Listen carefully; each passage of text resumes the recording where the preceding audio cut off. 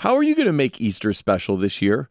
I want to invite you to sign up for our Holy Week devotional. It's called Our Good King, and it's me and the rest of the TMBT team unpacking the true meaning of Easter. You sign up to receive a daily devotional email by clicking the link in the show notes, and you get your first one on Palm Sunday.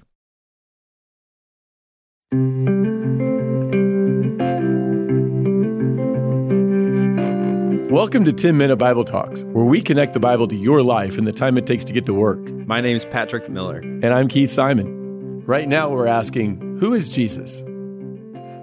While there are some differences in gravestones, almost every gravestone has some common features.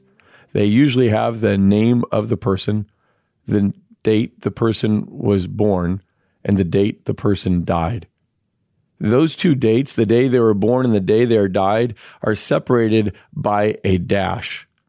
That dash hides a story. Because you see, that dash is the same on every tombstone, but that dash represents a life, and every life is not the same. Every dash looks the same, but not every life is the same. Everybody spends their dash differently. Every person's life will be reduced to a dash. The question is, how will you spend your dash? In Acts 13, it says this of David, King David. For when David had served God's purpose in his own generation, he fell asleep, he was buried with his fathers, and his body decayed. Wouldn't it be amazing if God said about us that we fulfilled our purpose in our generation, in our life, in our community, in our family, in our church? Proverbs 16:4 says, "The Lord has made everything for his own purpose." Think about that for a moment. God has made everything, including you, for his purpose. You can choose a lot of things in your life, but you can't choose your purpose. That comes from God. Now, there's a lot of hope in that verse, too. There's a lot of hope in the truth that God has created us for his purpose, because that means that our life is not a random sequence of events. We aren't at the mercy of our circumstances, our economy, other people's choices. God made you for his purpose. Even if your life seems to be one thing after the next, you can be sure that God is working in it, that God is accomplishing something, even if you can't quite see it right now. Ephesians 1:11 says, "In him we were also chosen, having been predestined according to the plan of him who works out everything in conformity with the purpose of his will." There are no accidents, at least not to God. An accident is something that happens unexpectedly or without a deliberate plan or cause. But God has no accidents, because everything, according to Ephesians 1:11, is worked out in conformity to the purpose of his will. Psalm 138:8, "The Lord will fulfill his purpose in me." Because we are made in the image of God, we crave meaning and purpose. It's essential to who we are, so much so that we can't really even live without it. If you deprive people of meaning, they won't keep on living. Ernest Hemingway is one of the most famous American authors. He was born in 1899. He was the epitome of a 20th century man. He lived the life. At 25, he sipped champagne in Paris. He went on these large game hunts in Africa. He hunted bears in America's Northwest. At the age of 61, after having it all, a distinguished literary career, relationships, he had done everything you could want to do. He had money, resources. He traveled the world. He had done Sunday bullfights in Spain. Well, at the age of 61, Hemingway chose to end his own life. He left a note saying, "Life is one expletive thing after another." We were created for purpose. And if we don't know our purpose, we have a hard time continuing to live. Now, that's a problem, because we all struggle with these questions. What is our purpose? What is the meaning of life?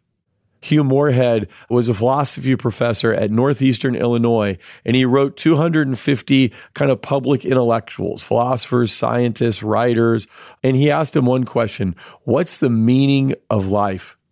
He then published some of the answers in a book. But one of the things that really stands out to me is that a lot of people that he wrote to were quick to admit, honest enough to say that they didn't really know. In fact, some of them even wrote back to Professor Moorhead and say, hey, if you figure it out, will you tell us? Great thinkers have always asked questions about the meaning of life. Leo Tolstoy, famous Russian novelist. He wrote War and Peace, Anna Karenina, other famous novels. When he's about 50 years old, his life kind of crashes. I don't know if in hindsight we'd say he had depression. It's hard to tell. But if he did struggle with depression, it wasn't just over his life, but over general circumstances of the human condition. He just asked questions like, what will come of today or tomorrow? Is anything in my life important or meaningful if it is all going to end when I die? He said that question brought him to the edge of the abyss. Here's what he said: my deeds will be forgotten. I will be forgotten. So then why do anything at all? It's almost as if he believed that when he died, everything in his life would become meaningless. If it was meaningless in the future after his death, then how could it have any meaning now? So many of us try to find meaning in accomplishment or in career or in where we live or in family or in pleasure. We search for all kinds of ways to find meaning and purpose in our life. But what if our meaning is tied to God? Colossians 1:16 says, for by him all things were created. Now this is talking about Jesus. All things were created in heaven and on earth, visible and invisible, whether thrones or powers or rulers or authorities, all things were created by him and for him. That means that my life was created by Jesus and for Jesus. What if my life's purpose, what if your life's purpose, what if every single person who's ever lived life's purpose is more about a person than a plan? What if our purpose is to know God through his son, Jesus? Psalm 27:4, one thing I ask of the Lord, this is what I seek, that I may dwell in the house of the Lord all the days of my life, to gaze upon the beauty of the Lord and to seek him in his temple. I'm not sure that we find David or anybody else in the Bible praying and asking God to reveal his plan for their life. It's not as if we have these prayers in the Bible in which people are asking things like, hey, God, where should I live? Or what job should I take? Is it in your plan that I get married or not? Have kids or not? Have a successful career or not? We just don't find those kinds of prayers.